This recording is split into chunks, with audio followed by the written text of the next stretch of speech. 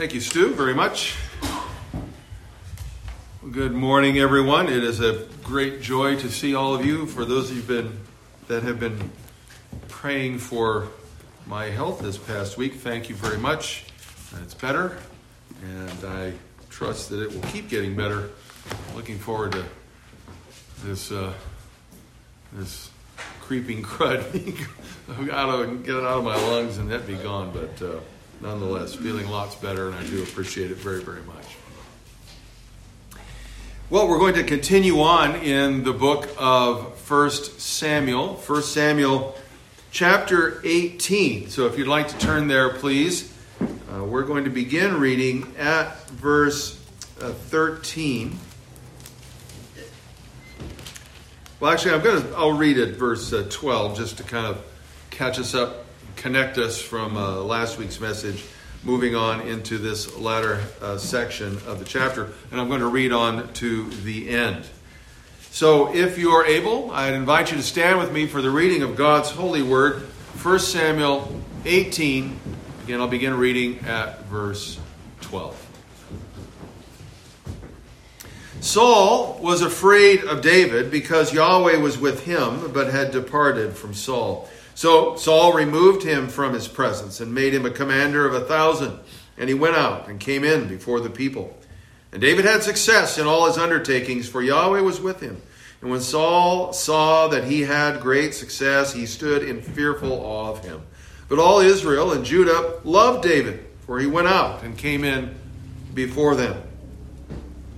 Then Saul said to David, "Here is my elder daughter, Merab. I will give her to you for a wife. Only be valiant for me and fight Yahweh's battles." For Saul thought, "Let not my hand be against him, but let the hand of the Philistines be against him." And David said to Saul, "Who am I, and who are my relatives, my father's clan in Israel, that I should be son-in-law to the king?" But at the time when Merab, Saul's daughter, should have been given to David, she was given to Adriel the Mahathalite for a wife.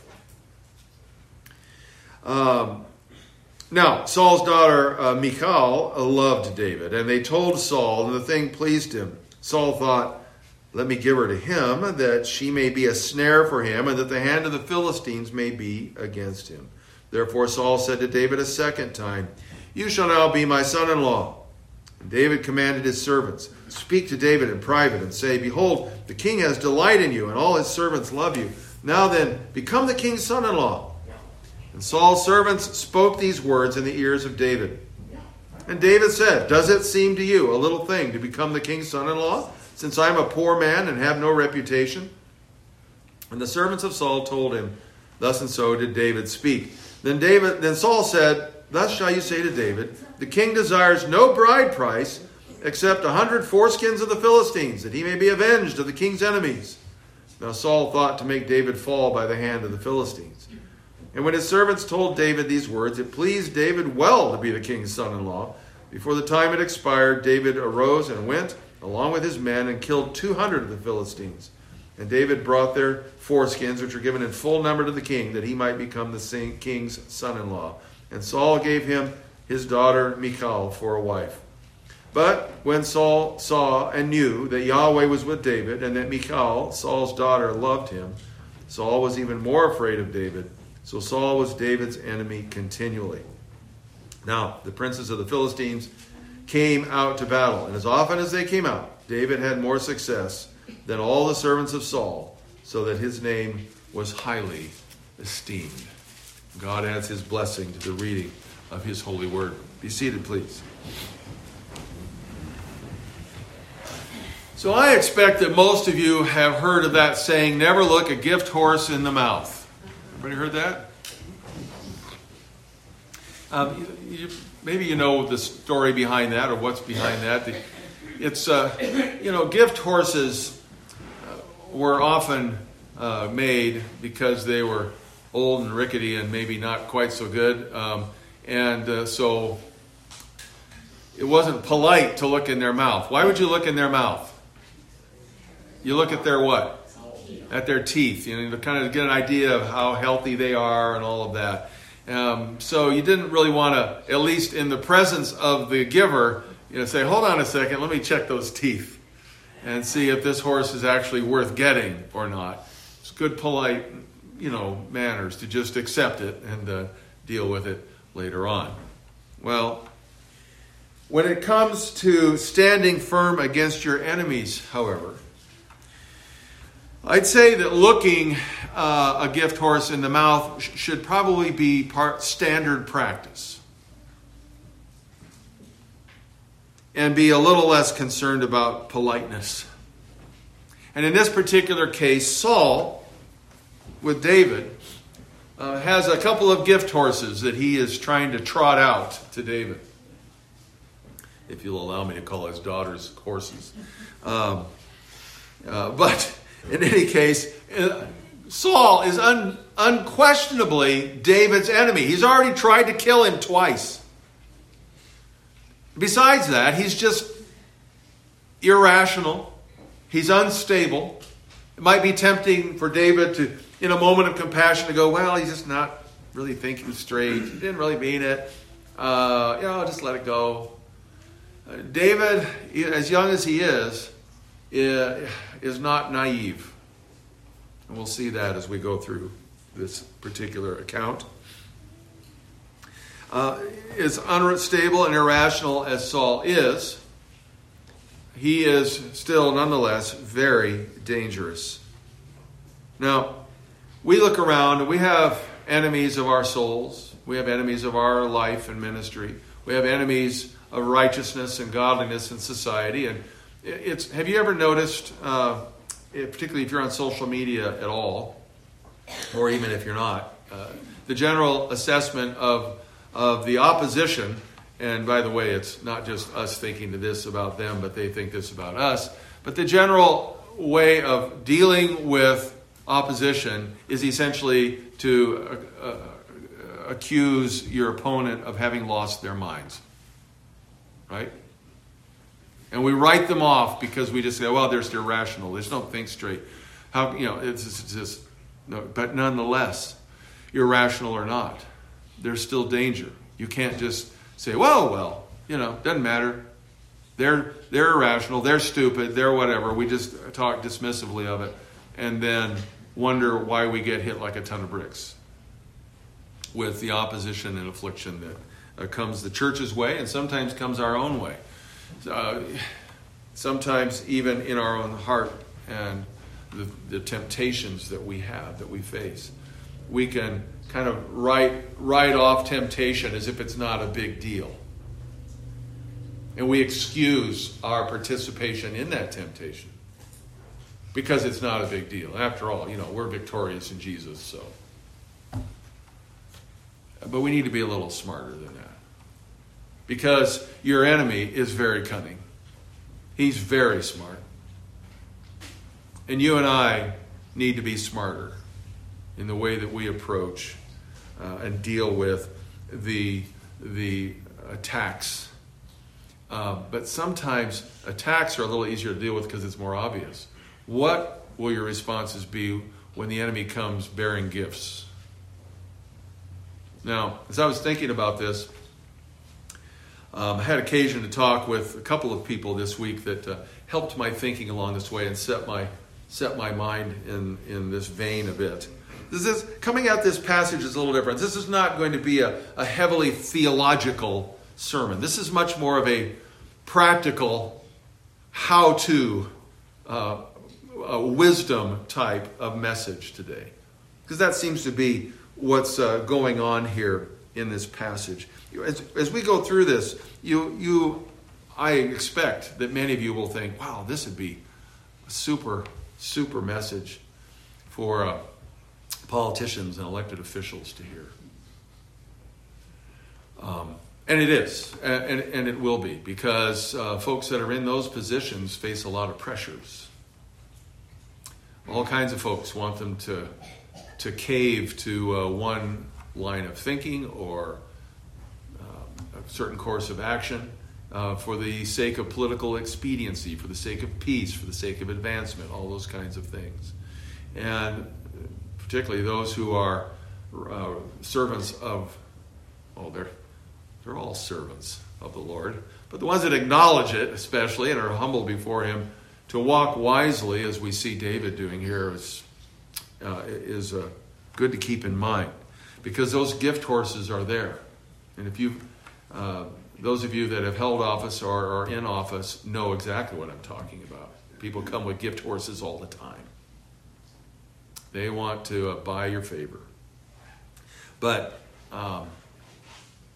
very often, of course, the favor that they're trying to buy is it comes with a cost. Actually, those that are your enemies are not interested in being really buddy-buddy. They're interested in getting out of you what they can and then neutralizing or destroying you so that you cannot oppose them any further. So, let's go through and see what some of these gift horses are. Let's look at some of these strategies, because Saul employs a number of them in this section. And then we'll look at David's responses and see what we can learn from that as how we should respond when we're faced with these things. So yes, the strategies of your enemy are smart. They might come across seeming like they're trying to be noble and all of that, and trying to be, all up and up. But ultimately what they're motivated by is fear. Fear of losing their place. Fear of the prospects of having to change the way they live, particularly to please a holy God. And hatred. And we see that with Saul here. If you look at verse 15 and verse 29, you just see Saul is fearful. He's recognizing that his plans are coming to nothing, which shouldn't surprise him. Just a couple of chapters before this, Samuel comes to him and says, "You have disobeyed God. I'm removing you. Your kingdom's going to be at an end. I'm replacing you with a neighbor who's better than you." And you've got to believe that Saul had those words of Samuel ringing in his ears all the time. And anybody that would have stepped up as a rival, Saul would put down. If you read a little bit earlier, as we mentioned last week from chapter 14, he was prepared to kill his own son. The man was out of control. But nonetheless, he has a certain cleverness about him. And we see that here. First of all, this strange account in verses 17 through 19, where David says, "Here's my older daughter." Saul has two daughters, Merab and Michal. And he says, "I'll give you my older daughter." And we don't see David's reaction there. We don't see the daughter's reaction. We don't see really anything about this. I'm going to give you this daughter. And then there's a time appointed, apparently. And before the time is that they are set to get married, Saul yanks her away from David and gives her to this other guy, Adriel, the Maholathite. I mispronounced that earlier. Lots of syllables to get all in one altogether. But Adriel, whoever he was, gets Merab. And I don't know when I read that, or if you've read that before, and you just sort of sat there scratching your head going, what just happened there? What? Did Saul just forget that he'd already promised her to somebody else? No. As I was thinking about this, doing some reading and study, this is what I believe Saul was doing. And it's a common strategy of your enemies. First of all, your enemies will seek to humiliate you. Now think about this. Here's David. He is this great champion. He's killed Goliath. The whole nation loves him. David's a winner. Right? But all the population sees are the big events. They don't see what's going on behind the scenes. And you can bet that it was trumpeted around that David was going to marry Merab, because after all, the king's daughter had been promised to anybody who was going to kill Goliath. Remember that? From chapter 17. So everybody knew about that. So everybody's expecting this. And then the next thing you know, David is pushed aside, and this other guy, who nobody knows who he is, gets the eldest daughter. The shame of that, the humiliation of that, would have been pretty severe. It's interesting. Saul here clearly has no concern whatsoever for his daughter. None whatsoever. And he certainly doesn't have any concern for David or David's feelings. He's only concerned, I believe, with trying to depict him as a loser, as a person who wasn't worthy after all. Those of you that have been in public office or you've been in some other position of authority know that when people oppose you, one of the things that they will try to do is make you look foolish and undercut you and undermine people's confidence in you. And that's exactly what Saul's doing here. Seems like a gift, a great horse he's giving. And we're not told anything about Merab. She may very well have been a very fine young lady.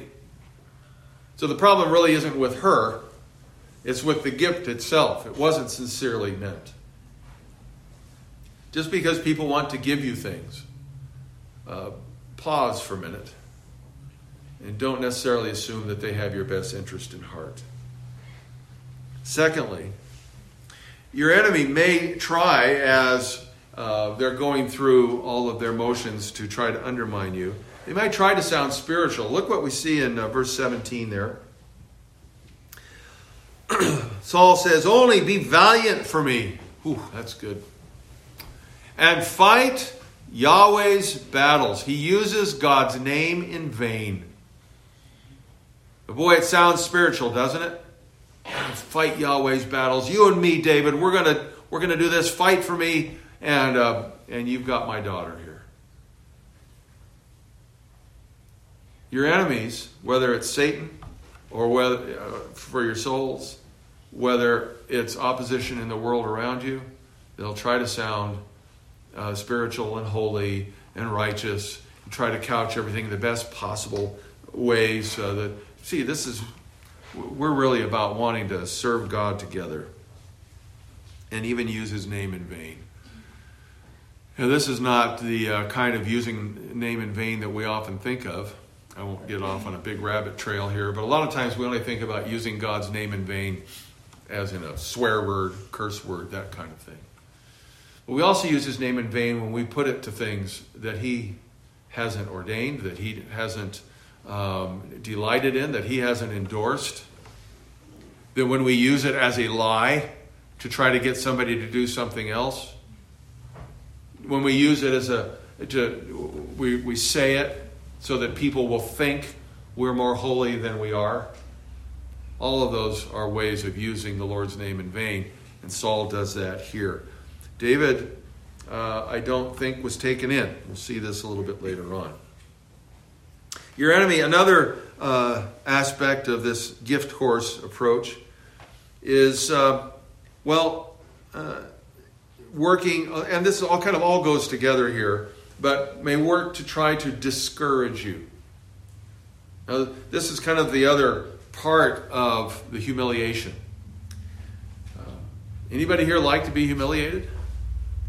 Anybody like to have your name dragged through the mud of public opinion? No. But it goes even beyond that, because here, both Merab and David would have had their hopes raised that this was going to happen. This marriage was going to take place. And having those hopes raised and then destroyed by betrayal can break you if you have your focus on the wrong things. If your hopes are all about that gift, if your hopes are all about that position, if your hopes are all about that advancement, if your hopes are all about that reputation, rather than your hopes being in your God,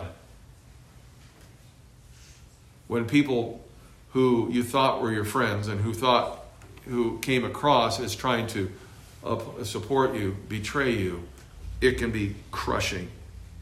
And when that happens, it can make you just want to give up. And I believe absolutely that that's what Saul was trying to do. He was trying to humiliate David. He was trying to discourage him to the point that David would be neutralized as any potential rival to Saul's position. It comes down to that.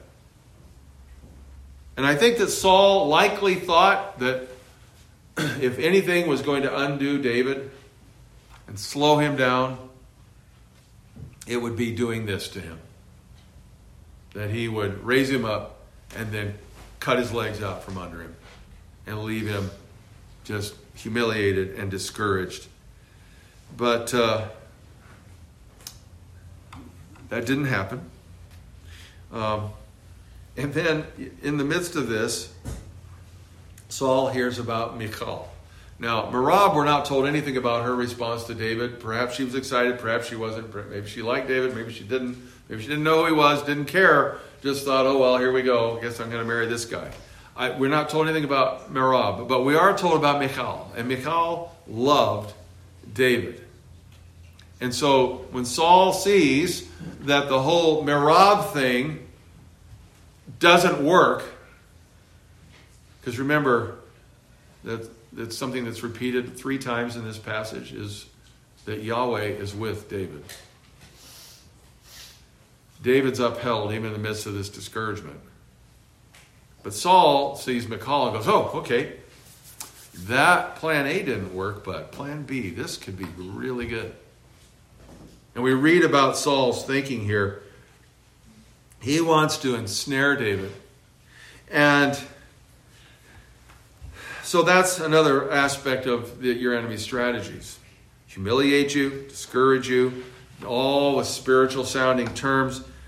And when those things don't work, your enemies will often try to trap you. Now we've already seen some of this where Saul has attempted to trap David really with position and trap him with duty, putting him as a commander of thousands, sending him out to fight the Philistines, giving him a position. And those can be traps because we see here that Saul is not so much interested in having the best guy lead his troops. He's out there hoping that David will catch an arrow or a sword. He really wants to see David dead. But he's too much of a coward to continue to try to do it himself. That's a little obvious, though he'll try again later. But at this particular time, he's like, well, let's go a little more subtle. But this particular trap that Saul sets here is much more appealing than a bunch of smelly soldiers out in the field. This is his beautiful younger daughter, Michal, daughter who loves him. And yet, I think that Saul was counting on his daughter's loyalty to him rather than to David. He's hoping to use her so that he can wield influence over David. Kind of work to, whether it's through nagging him or whether discouraging him from putting out too much effort or whatever else, he's hoping to use Michal to render David powerless as a rival. So the enemy can trap you with position and duty, but he can also trap you with relationships.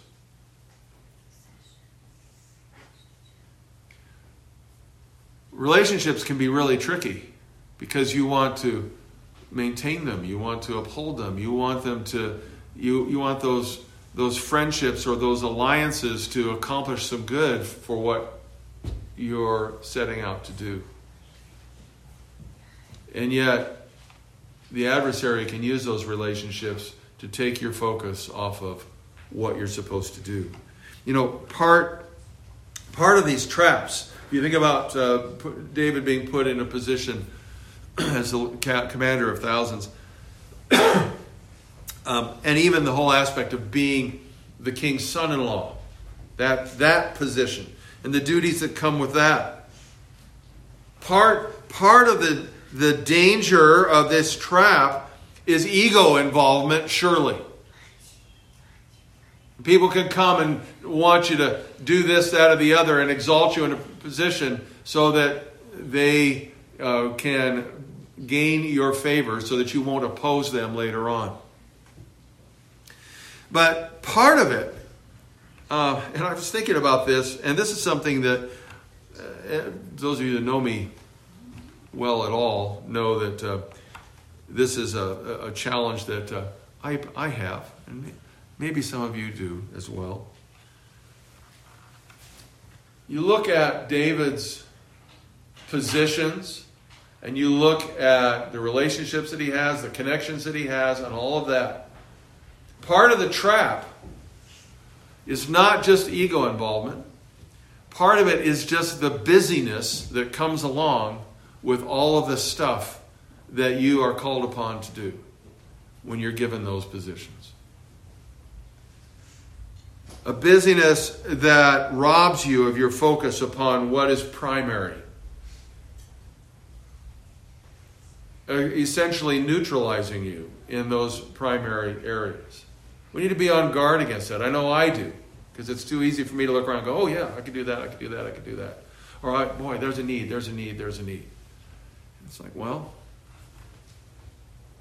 I need to be careful that those aren't traps of the adversary, as holy and as great as they might be. Perhaps there's something for somebody else to do. Maybe it's not something that I need to do, so that I can focus on what God has called me to do primarily. Anyway, in this particular case, even in this relationship, Saul clearly, again, cares absolutely nothing for his daughter, Michal. He just wants to use her. Doesn't care about her feelings, just as he didn't for Merab. Saul has no concern whatsoever for collateral damage. Not for his daughter's feelings, not for David's feelings, not for his soldiers, right? He wants David to go out and be so distracted and discouraged by his wife that he can't pay attention to what he's doing. He sends him out as a head of thousands to go fight the Philistines. If David's going to die, do you think any of the other soldiers will as well? Oh yeah. Saul is willing to sacrifice his nation and the lives of his subjects to get rid of David. All under the guise of, let me give you my daughter. So we need to be wise, as David was. By the grace of God, Saul's plan here backfires because of one little problem that he didn't anticipate. And that is that Michal actually loved David. And loved him more than she would be loyal to her father and try to undermine David on her father's behalf. Well, David has some humility here. We'll talk more about that in a moment. But he's like, well, wait a minute. To be the king's son-in-law, I'm just a poor guy. I don't have any status. I don't have any right to this. And so David is digging in his heels a little bit, and Saul is finding that to be a frustration. I mean, he's just looking at this, dangling this carrot in front of David and thinking, well, this is, he's sure, he's going to go for this. But David says no. So Saul shifts gears. You know, you may be able to withstand the onslaught of the enemy's traps, the enemy's strategies at first. But they don't give up. They come at you from different ways. You may think you've withstood that attack, that temptation, and you go, I withstood that temptation. I withstood that opposition. Now I can relax. And then you get hit T-boned from the other side. Saul turns to something that can get to a lot of us. He utilizes peer pressure. Now, again, Saul has tried to kill David twice already. So, rather than coming to David with this proposal, he sends David's peers, other servants of Saul. He sends them with a message. Hey, this is something you really ought to do. Why would he do that? Well, I believe he uses David's peers in order to lure him into this trap. Because if he came to David, that proposal might not have too much credibility after the way he's already treated David. So he's using David's peers to give his proposal more credibility. Now, it's not clear whether the servants are innocent in this matter. They're just passing along the message. Or if they're collaborators. It seems like they're probably innocents in this. There may have been some jealousy. If you look at verse 30, it says that his name was highly esteemed. But certainly if his brother Eliab would be jealous there on the battlefield, you can expect that perhaps others might be as well. We're not told that. But in any case, the servants come and exert their pressure upon him. And David, to David's credit, he withstands that pressure as well. No, I'm not just going to do this. Basically, what David is saying, I need to earn this somehow. Not just going to be given it.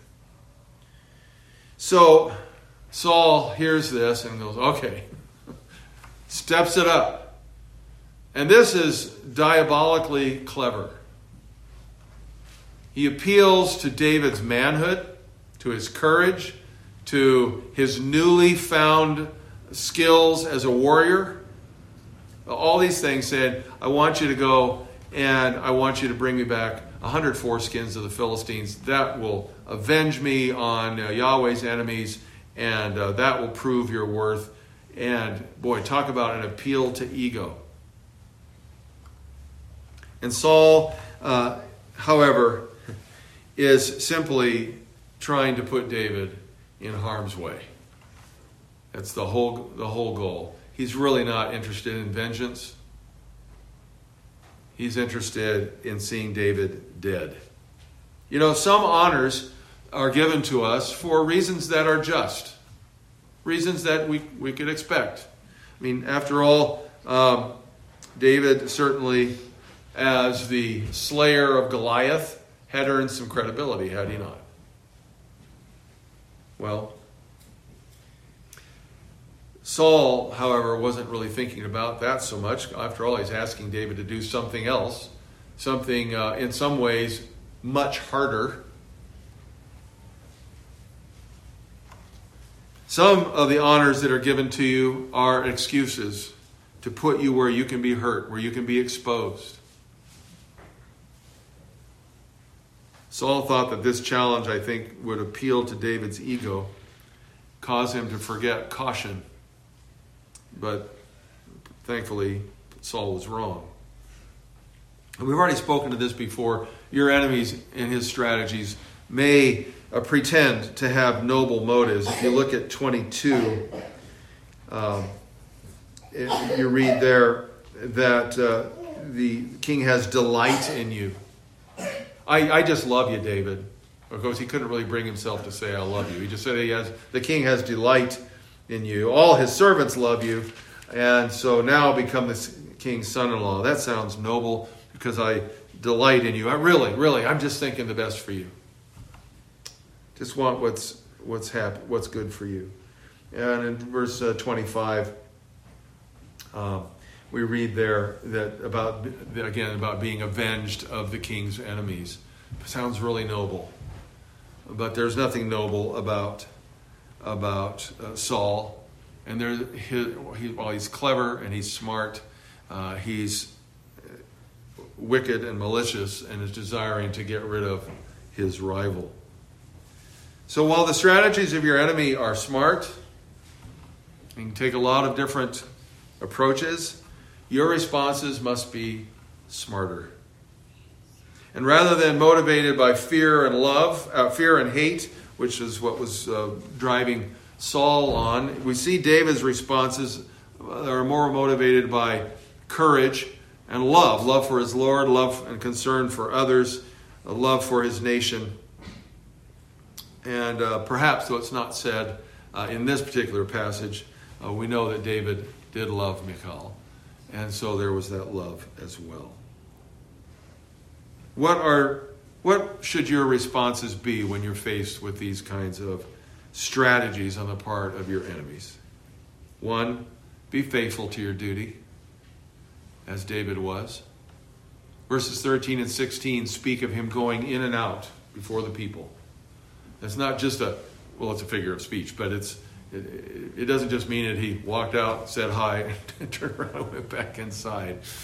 He was there, he was present, he did the things he was called upon to do faithfully. Is the idea there. For us, it's important that the things that God has called us to do, whether it's on a larger scale or whether it's just in our daily lives walking before the Lord Jesus Christ, that we faithfully do those things that he's called us to do in holiness and in righteousness. If you don't stray off from that, you're much less likely to be drawn off. So, be faithful to your duty. And verses 18 and 23, where David is saying, who am I? I'm just a poor guy. That expresses, I don't believe that's a false humility. I believe that David was truly walking in humility before Saul and before others. You and I need to have that same sort of humility in our attitudes. David was not eager for advancement, but without any honor or without any effort. Again, as if killing Goliath wasn't enough. But vain people love to be flattered. David wasn't accepting the flattery. David wasn't vain. He didn't think that he was owed anything. We'll see that in actually the next passage where he goes back, and after all of this goes on, he's still back in the court playing music again. David was humble in his attitude, and so you and I must walk in humility. It can be really easy for us to lift up ourselves in the face of opposition and think, we're great and we're smarter than that, and we can withstand all these attacks. That's really a foolish thing to do, because none of us are sufficient for these things. Only as the Lord enables us. So walk in humility before others. And in verses 26 and 27, where David goes out and does the deed, David is pleased to be the king's son-in-law once he finds out, hey, there's something I can do to demonstrate my worth here and actually earn this. So he goes out and he does this. He arose and he killed 200. Not just 100, killed 200 of the Philistines. So there's no question about his ability there. But then it speaks to the courage that David has, and the courage that you and I should have in our warfare.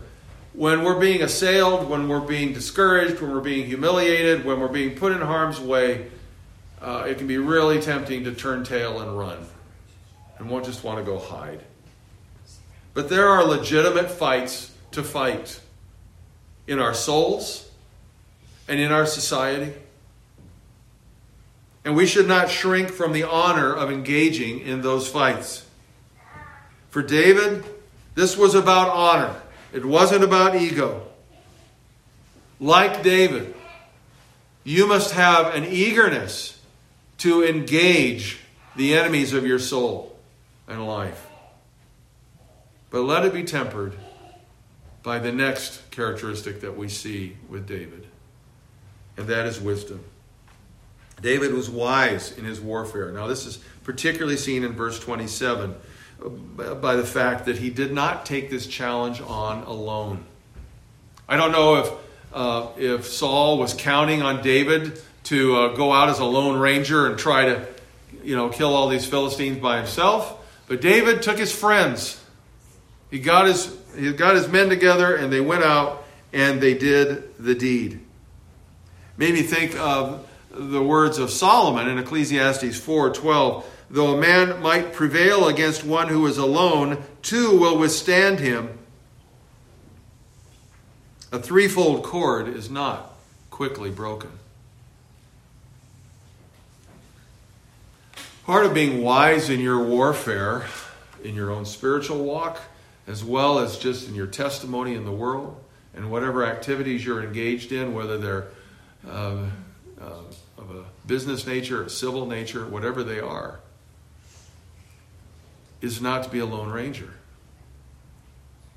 So many try to walk through life without the Lord, without the church, without His Word, without trusting anybody, without all of this stuff, thinking that they can just do it on their own. But you can't. We need to join with those who are of like precious faith, be encouraged by them, be accountable to one another, be subject to discipline, both self-discipline and the external discipline that comes with accountability within the church, so that you stay on the right track and don't get derailed by those gift horses, so that others come alongside and say, hey brother, hey sister, you're involved in something that could bite you badly, and to pull you back from that brink before you get destroyed. David was wise enough. He didn't get all excited about this and just lose his head and decide, I'm going to go out and show what a hero I am. He takes his men and he goes out and he takes care of the challenge. The final aspect about your responses is just a little bit of a different one, but it's one I've mentioned a couple times before, and that is that you must be enabled by Yahweh. You cannot walk through this life faithfully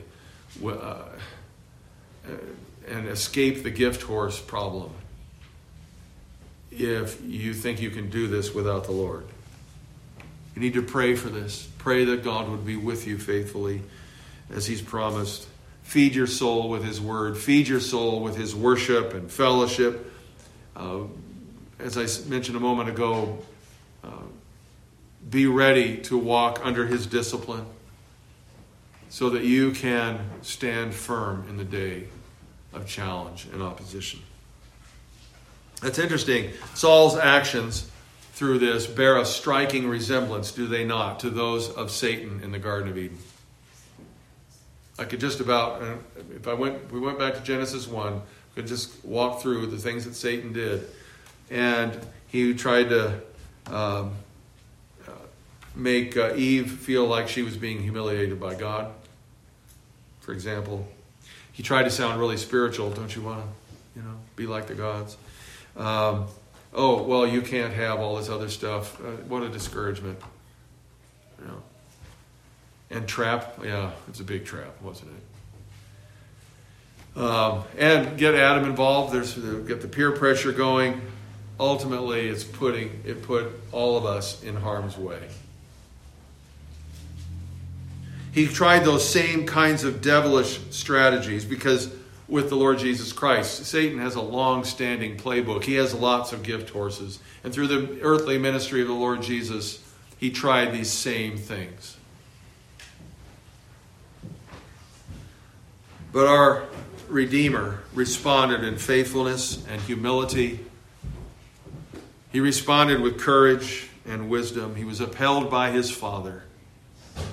And as he did those things, he carried through to completion his redemptive work. And he did it perfectly and was ultimately glorified. Your enemies from Satan on down will use gift horses to ruin you. So be aware. Be wise. And be ready to serve your Lord faithfully in communion with Him without fear of the cunning of the enemy. Let's pray.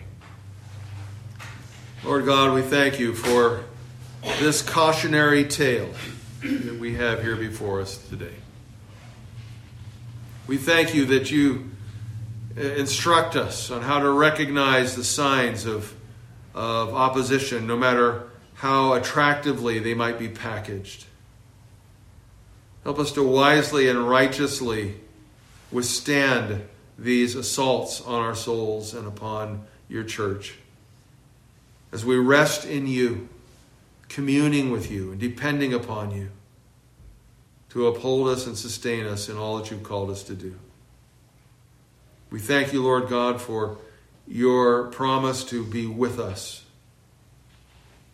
Lord, we depend on that promise and know that in you we will indeed be victorious.